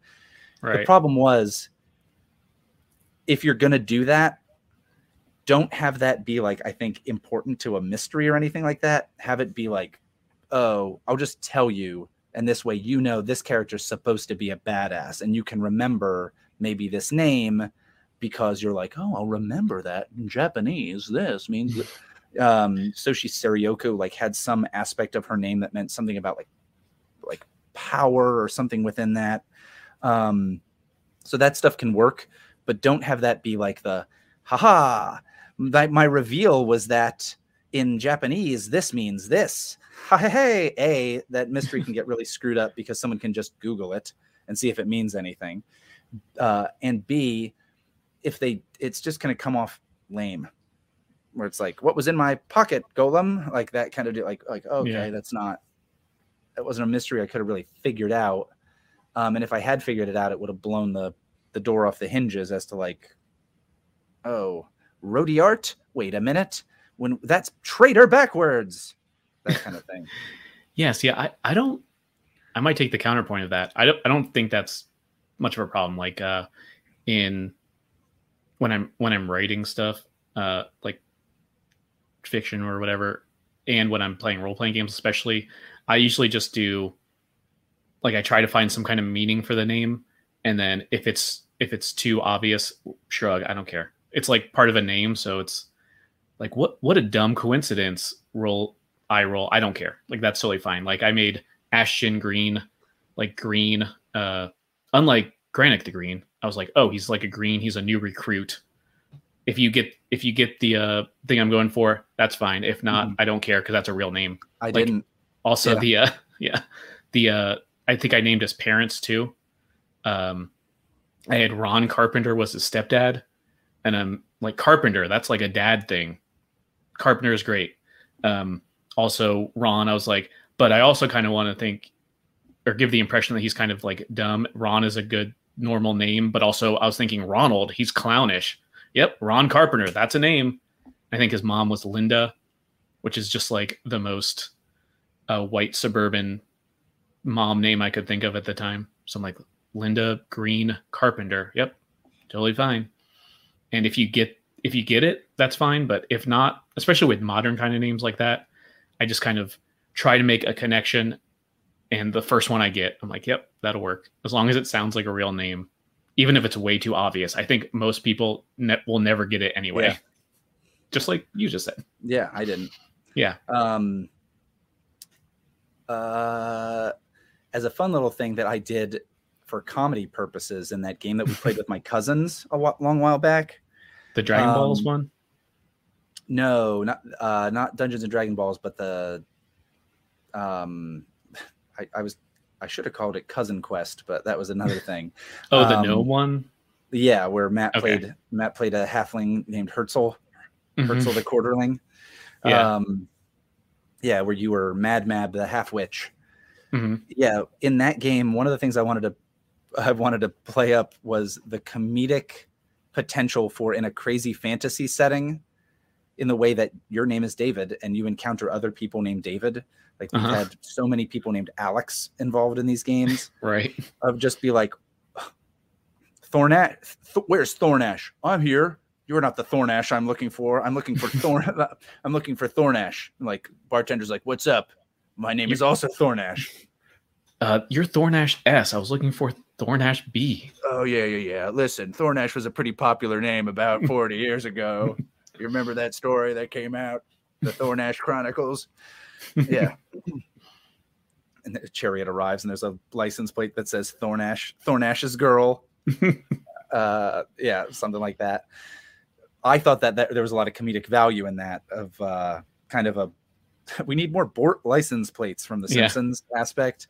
But I don't think that's a good idea in a for non-comedic purposes. Like if there were other people who are like, oh, my name's Ashton too. If it's supposed to be serious, that's probably not great. In Star Wars, you're not going to run into other characters named Luke very often. Yeah. One of like a bit of writing advice too, which definitely applies to RPGs, is try to make as many, if they're main characters or even important side characters, try to make them as different as possible. Like if you had a character named Bart and another character named Bort, people are going to confuse them. It doesn't matter how different you make them. One's a juggling clown and the other's an army ranger. It doesn't matter because the names sound similar. You're going to mix them up in your head. It doesn't matter. Yeah. I'm reading George R.R. Martin's basically take on Interview with the Vampire, Fever Dream. And Alex had warned me like, oh, in his writing style, he gives this tremendous amount of backstory for everybody and their families and all this stuff. And I was like, oh, well, since this takes place in the 1850s in the United States, he doesn't need to do that. Like the history is the real history of the United States. So he doesn't need to get into that stuff. She's like, oh, okay. I'm like, the thing he does do is, even though this takes place on a steamboat, the thing that seems to be powering the steamboat is shoveling on more characters, because it's just like, all right, here's this vampire. Cool. All right. Here's these other vampires the vampire lives with. All right, cool. Yeah, there's 20 of them. Like, oh, fuck, there's 20 of these goddamn vampires in this one house of vampires. All right, time to go to the steamboat. I'm the captain. Okay. Alongside me is my co-captain because we're partners in this venture. Okay. Here's the pilot who actually drives the ship, but you can't have one pilot. You've got to take turns. And I'm like, oh my God, there's so many of these people. And he attempts to describe them a little bit, but sometimes they're like, and then he left and we don't see him again. Like, why the fuck did we name this guy? It wasn't important. So I can see the names of lots and lots of NPCs overwhelming people. And I would say if a person isn't important, don't give them a name. To emphasize to the characters that this person isn't important, don't give them a name. Now, the moment the characters ask, "What's your name?" have one.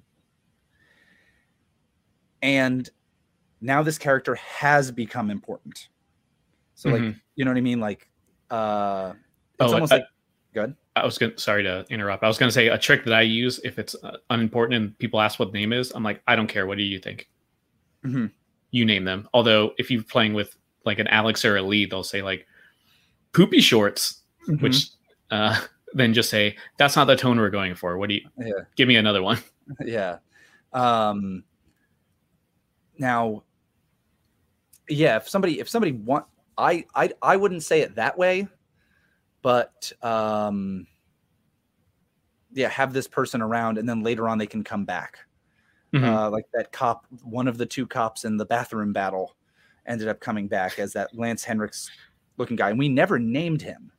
But the fact that it was like, oh, okay, we can harken back to, this is one of the cops that they got in a fight with in that bathroom. This is the one who showed up later and punched Alex the real life person, punched Darkblade in the face. Later on, when it was like, well, we need a cop to be a doppelganger. Oh, well, why not have it be this person? We already don't like them. And so what? Yeah. I think that kind of stuff can work. I was going to make the reference to ninjas. How in a movie, 3 ninjas or well, math becomes important in this. In a movie or a TV show where someone's fighting ninjas, the fewer ninjas there are, the tougher that ninja is. Yeah, the inverse zombie ninja thing. Yeah, exactly. Where it's like, okay, here I am against Sub-Zero. You better watch out because Sub-Zero might rip your arms off. Here I am against a horde of ninjas. Okay, you're going to kick the asses of most of these ninjas. And like by making them nondescript, by having them not be important, they're throwaway. And so by having characters not be descriptive, it's a guard who's slouching up against the main gate to the entrance of the city. The doors are open and people are kind of passing through.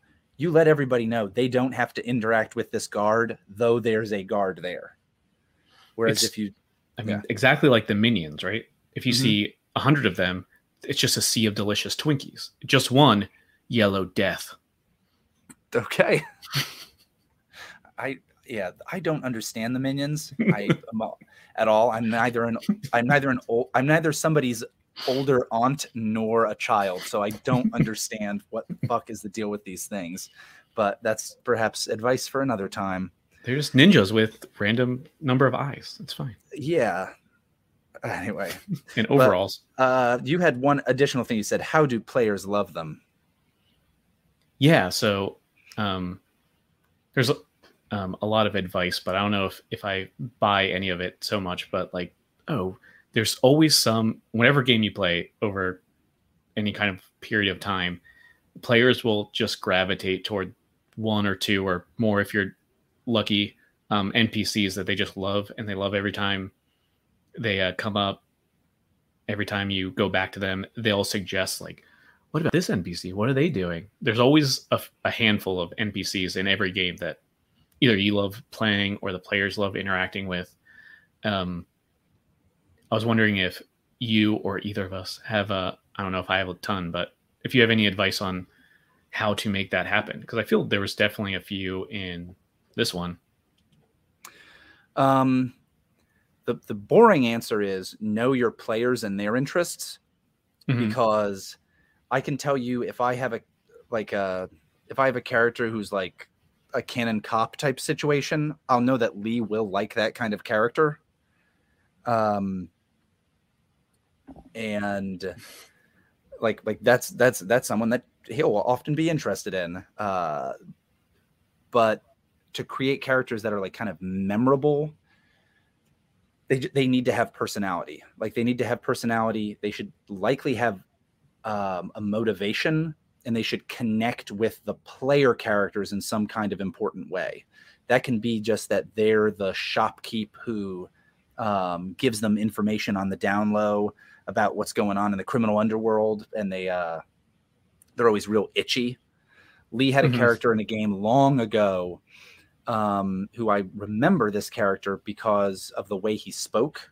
And we were playing the game via text, like just on like an instant messenger kind of a thing. And so you couldn't do accents, but the thing about this character was he spoke so quickly that when Lee would type the dialogue, he wouldn't put spaces between the words.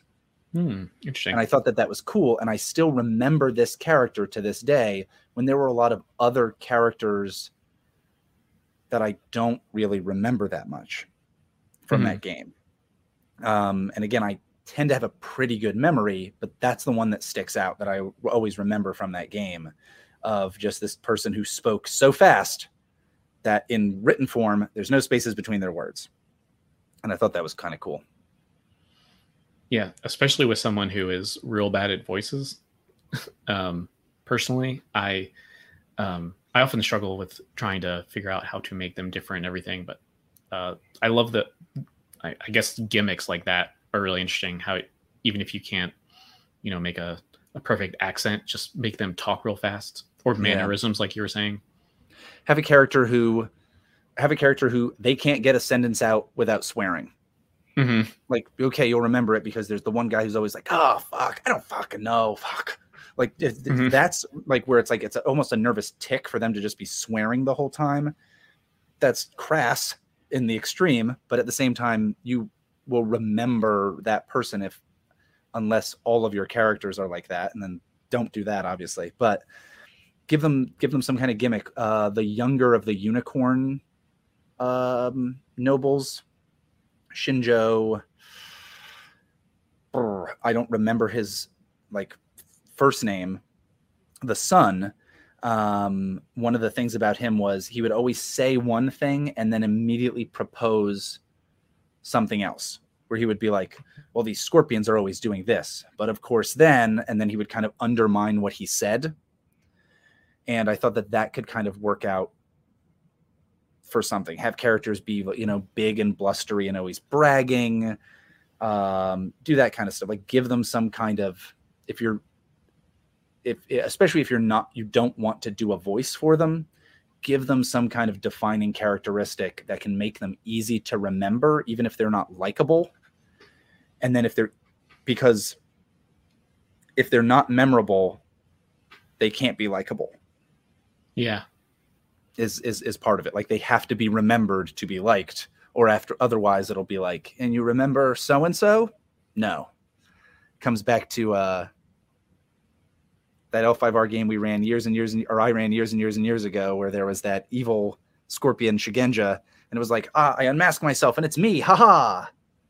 And nobody remembered the character. Yeah. And I was like, no shit, this is supposed to be this person who's been following you to the ends of the earth to get their revenge. Yeah. That's a really good point. I feel like some of the NPCs on this one, like, I know for one, definitely use the cheat code of, talking cat. That's memorable. Like, Matt. Yeah. Sure. I ran that by Carl of, hey, if we do this, you're going to have to try to help me make it not a cartoon. And I think we did an okay job with that because they were dealing with serious subjects. But I was like, this can't turn into like a Miyazaki movie where and now Phil Hartman plays your talking cat. Yeah. And I assume you didn't plan most of that ahead of time, but I think you kind of picked up that we all kind of loved him. At least I did, was compelled by him, even though I don't think Ashen ever had one scene with him.